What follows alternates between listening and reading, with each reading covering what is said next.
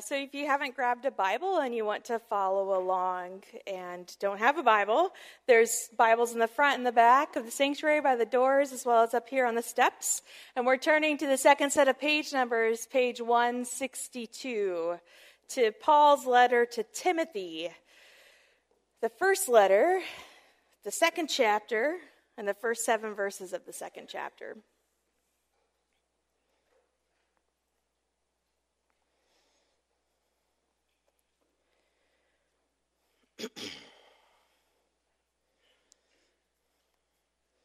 I'm recovering from a sore throat and fever this week, so if I get a little, I apologize in advance. Let's pray together.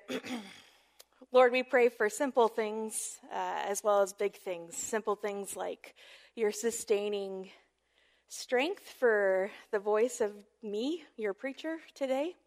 And we think and pray about the big things, about your Holy Spirit's work in transforming our hearts to be more in alignment with your heart, the heart of God. And so as we hear this word today, we pray for both of those things, that both the message will come out with clarity and that it will be received with clarity, that we will know more fully and more thoroughly your will in this particular area of each of our lives, since it's a universal will of yours. In Jesus' name we pray. Amen. So I spent a lot of time in 1st and 2nd Timothy this summer, in particular because I was asked to write some sermon starters for the Center for Excellence in Preaching's website for all of the epistle texts of the lectionary. And so we're actually doing this text a week early because next weekend I'm going to be using some vacation time to get some training with the Dunamis Fellowship of Canada. And I didn't want to miss getting to preach on this text. So we switched this week and next week's passages in case you're wondering what's going on, if you're really astute. Most of us probably didn't notice at all, which is totally fine. But the thing about 1st and 2nd Timothy that's very interesting, especially as a preacher, is it's both encouraging and discouraging at the same time. Timothy and Paul were missionaries who went to the city of Ephesus, among many other cities, and established churches. They spread the good news of Jesus. People came to faith. They started communities of faith. And then they moved on to other places. And then they would sometimes come back for visits and lead the people and check in with the people regularly through letter writing and that sort of thing. Now, in the church in Ephesus, we know has a whole letter that's written to it in the book of Ephesians. That's the book that's written to the church in Ephesus. But this is also a book or a letter that's about what's happening in the church there in Ephesus. And it turns out that things are not going very well there, that there are divisions, and we have spent time in 1 Timothy, so if this is sounding familiar to you, that's great. We've spent time on Sunday mornings in 1 Timothy, but Paul leaves Timothy there. Paul is the mentor, the colleague, but also the guy who has helped Timothy truly understand God's calling for him. So he's more than a colleague, he's more than a mentor. He's kind of like a father in the faith for Timothy, and Timothy is younger. He's got some health issues. He's, compared to Paul, a bit more timid in terms of being less forthright, perhaps, or bold. And so we get all these words of encouragement for Timothy from Paul here, because Paul has left Timothy in the church in Ephesus to try to help this church turn itself back around, to help lead some of these people who are in the community who are teaching things that are not of Jesus in their midst. And they're teaching things that are not of Jesus in a way that it's causing significant division and is taking advantage of some of the vulnerable members of their community to do their work of causing this division. This is what we see when he's talking about all the young widows and the young women who are going house to house and spreading these bad teachings. It's these false teachers who are using these women to spread their message. So Paul sends and keeps Timothy there, and he tells Timothy that his first call, his job there, is to instruct certain people, this is from chapter 1, verse 3, to not teach any different doctrine and to not occupy themselves with myths and endless genealogies that promote speculation, rather than divine training that is known by faith. So like not adding all of this extra stuff that makes them special compared to somebody else, but to stick with what we got because we've got enough. And we've got enough mystery to explore within what we've got. And then Paul tells Timothy again, verse 3 of chapter 1, the aim of such instruction is love that comes from a pure heart, a good conscience, and sincere faith.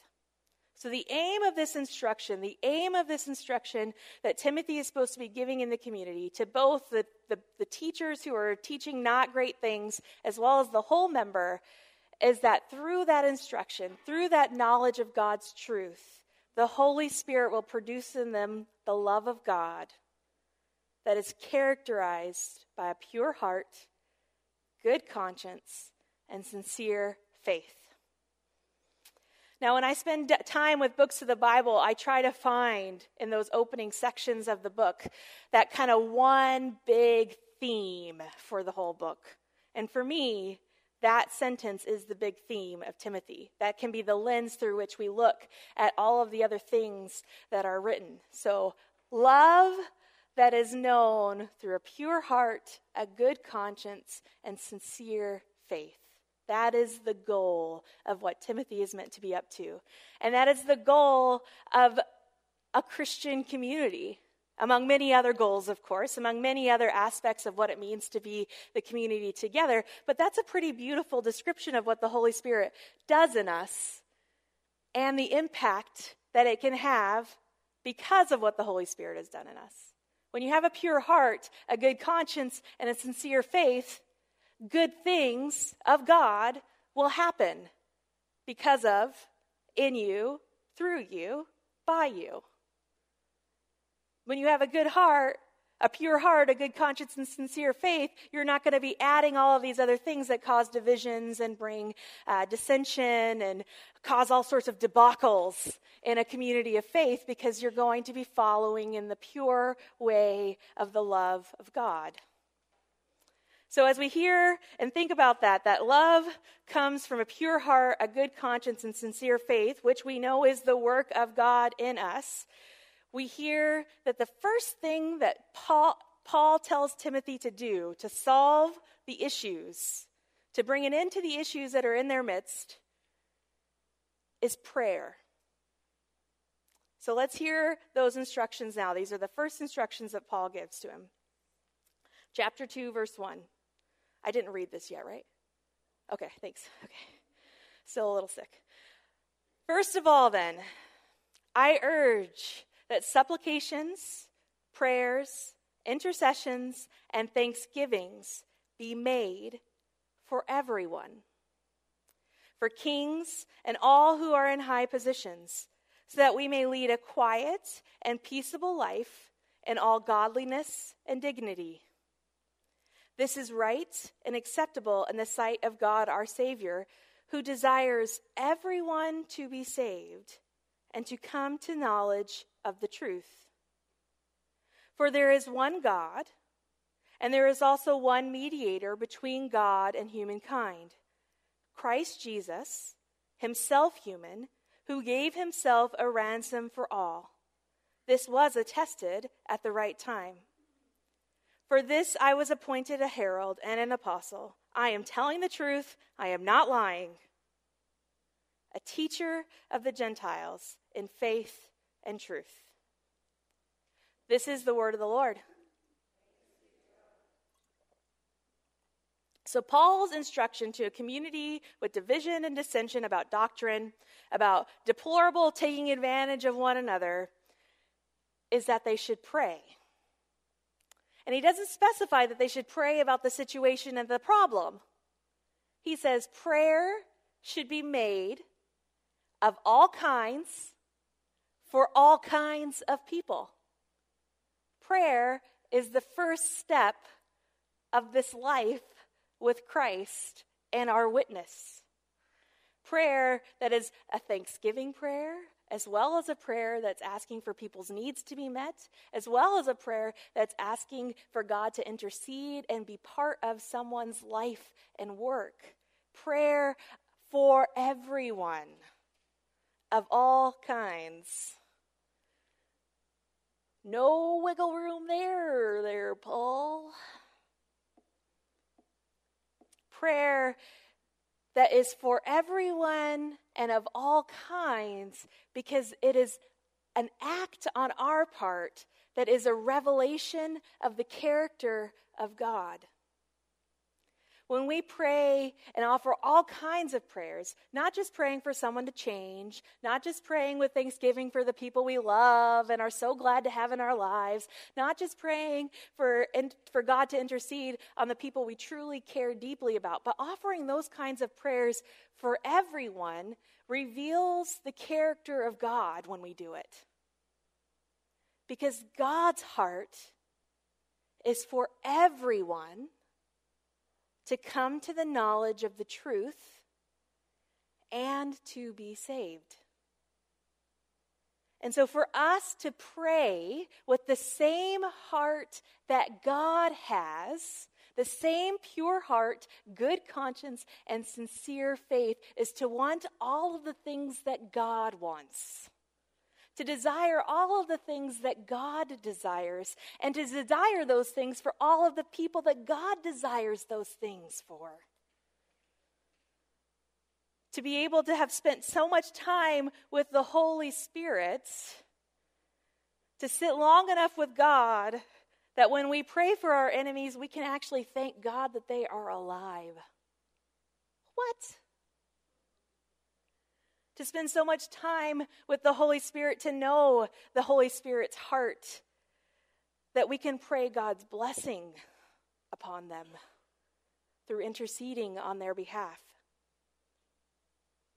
What?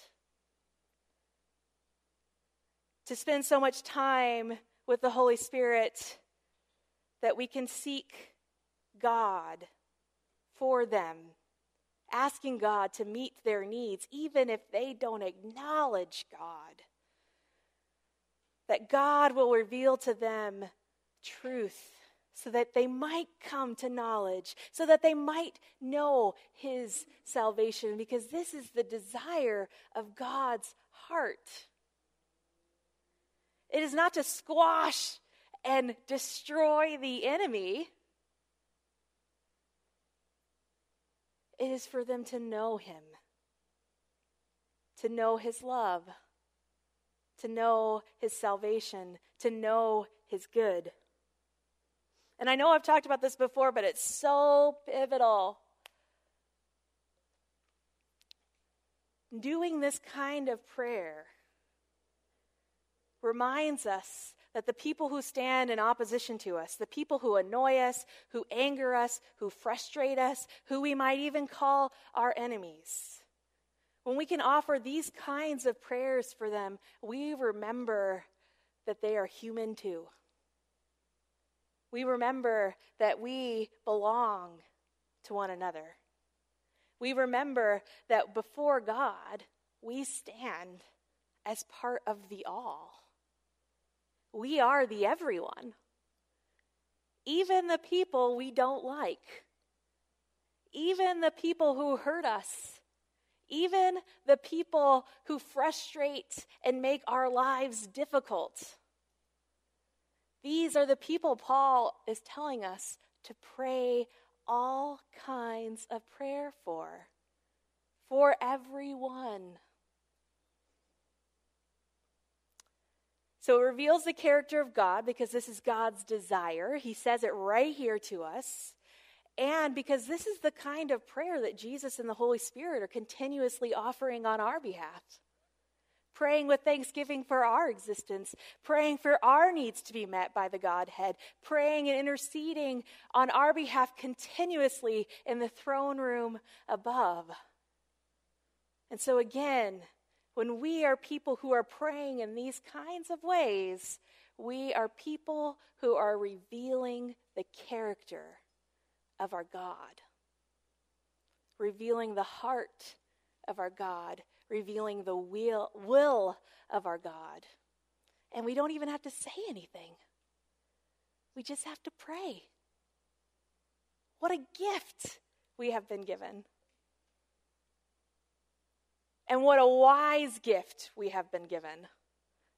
Because it is better to live out of prayer than it is to live out of anything else.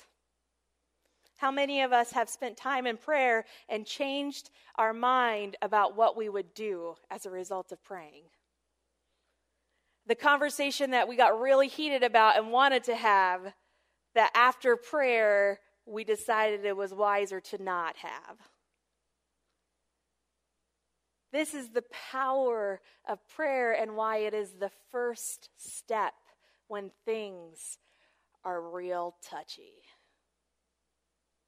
Because this is the way that the Holy Spirit is at work in us for that pure heart, that good conscience, and that sincere faith. And this is because of what Jesus is, who he is, and what he has done. There is one God, one mediator between God and humankind, Jesus Christ himself human, who gave himself a ransom for all. Jesus, who is part of the all and the everyone that is humanity, and the one who all of us are under. Jesus, the one who connects the all, the maker of the all, the part of the all, the one who gave himself for all. And he is the one that tells us to pray these things for everyone.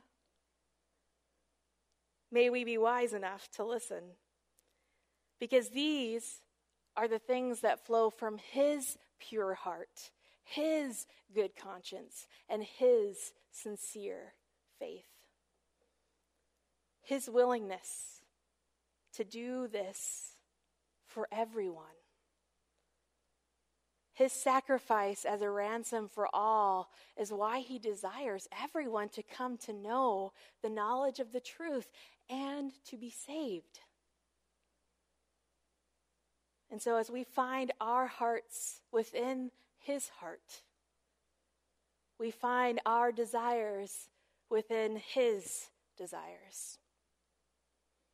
And we see that this is just one more strand in the big narrative of what God has always been about. This blessing meta-narrative that we find in Scripture that begins with Abraham when God says, "Who you bless, I will bless." This is just one more strand in the blessing of God for the world, the revelation of God's character. So Paul tells Timothy and us, the Holy Spirit wants us to continue in this practice, to offer all kinds of prayers for all kinds of people, but he does specify one particular group, and it's not the group that's causing the problems. He specifies that we should offer prayers of all kinds, especially for our rulers and those who are in authority. So remember, the city of Ephesus is part of the Roman Empire, where Christians are a minority, where the ethos and the morality of the Christian way of life does not match the laws of the land, does not match the cultural practices of the place, and who could easily find themselves, as Christianity has throughout the history of the Roman Empire, until a certain, you-know-who, Constantine, found themselves at the receiving end of persecution and trouble for being Christian. A story that many Christians today in the modern world still know to be true. So what are we to make of the fact that he specifies that we should pray for kings and all those who are in positions of authority so that we might lead peaceable and quiet lives with all godliness and dignity? As we offer our prayers for everyone, we see how it's part of the heart of God. We see how God desires knowledge and truth of him as well as salvation and for the common good for all people. But why are we specifying praying for these leaders? Well, because these people have the power to be agents of God's blessing as well. These people have the power to make for the common good. These are the people who can make the laws and decrees that can help everyone, including people of the minority faith like Christianity, survive, maybe even thrive, whether they proclaim Jesus' name as their Savior or not, because God is the King and ruler of all. Amen? And so, in a place and a time where things were tenuous, not only in the church, but around the church, this prayer fits well for surviving and thriving and for witnessing to what God can do. So we witness the heart of God through the way that we pray, and we see the witness of that transforming power of God through our prayers and what happens around us. And we see that every ruler, whether they belong to the party we voted for or not, is part of the all of who we ought to pray for. Because through their decision-making, they can be part of God's kingdom work in this place. They can make our existence harder or easier. And so we want to pray with thanksgiving and intercession and supplication that God will continuously be at work in them and through them for God's good for the world. And do you notice the life that Paul says would result from that kind of, or the hopeful result of that kind of prayer life? A peaceable and quiet life. A life that recognizes that it cannot always have its way. As minorities of a population or a culture, that we will not always have our ways and have our values matching in the laws of the land. But we can pray. And we can pray not just for the laws to change, but we can pray with thanksgiving that we have laws that protect us. We can pray with thanksgiving for the people who make the laws. We can pray that God will meet their needs so that they might come to knowledge of truth of what ought to be. And we lead peaceable and quiet lives that are not separated and withdrawn from a community where we sometimes feel as though we are being judged inappropriately for what we believe or how we choose to live, because we reveal the heart and character of God where we are. And is God a God that withdraws? Or is a God the God who moves into the neighborhood and prays all kinds of prayers for all kinds of people? Who interacts with those who will call him enemy, and who seeks to share knowledge of God's truth and desires to see everyone be saved. What's really fascinating, and this could be a whole other sermon, so don't worry, is that the words that Paul uses for godliness and dignity are not the usual religious Jewish words. They're words that are from the Hellenistic culture that surrounded them. So not words that were buzzwords about what it meant to be internally pure and living in the world, but words that were talking about their external actions that showed the world who they were and what they believed in a way that could be respected by the community around them. Paul's saying following in the way of Jesus is not counter to being able to be respected or looked upon kindly by the world around us, especially when we're known as people who seek the common good, the good that God desires for his world, the good that flows from a pure heart, a good conscience, and sincere faith. The good that has the character of Jesus Christ himself. I cannot tell a lie, Paul says. This is the call, not just to people who knew Yahweh, but to everyone, to Jews and Gentiles alike. To pray for all kinds of people in all kinds of ways, leading a peaceful and quiet life. And doesn't that sound like a life of prayer?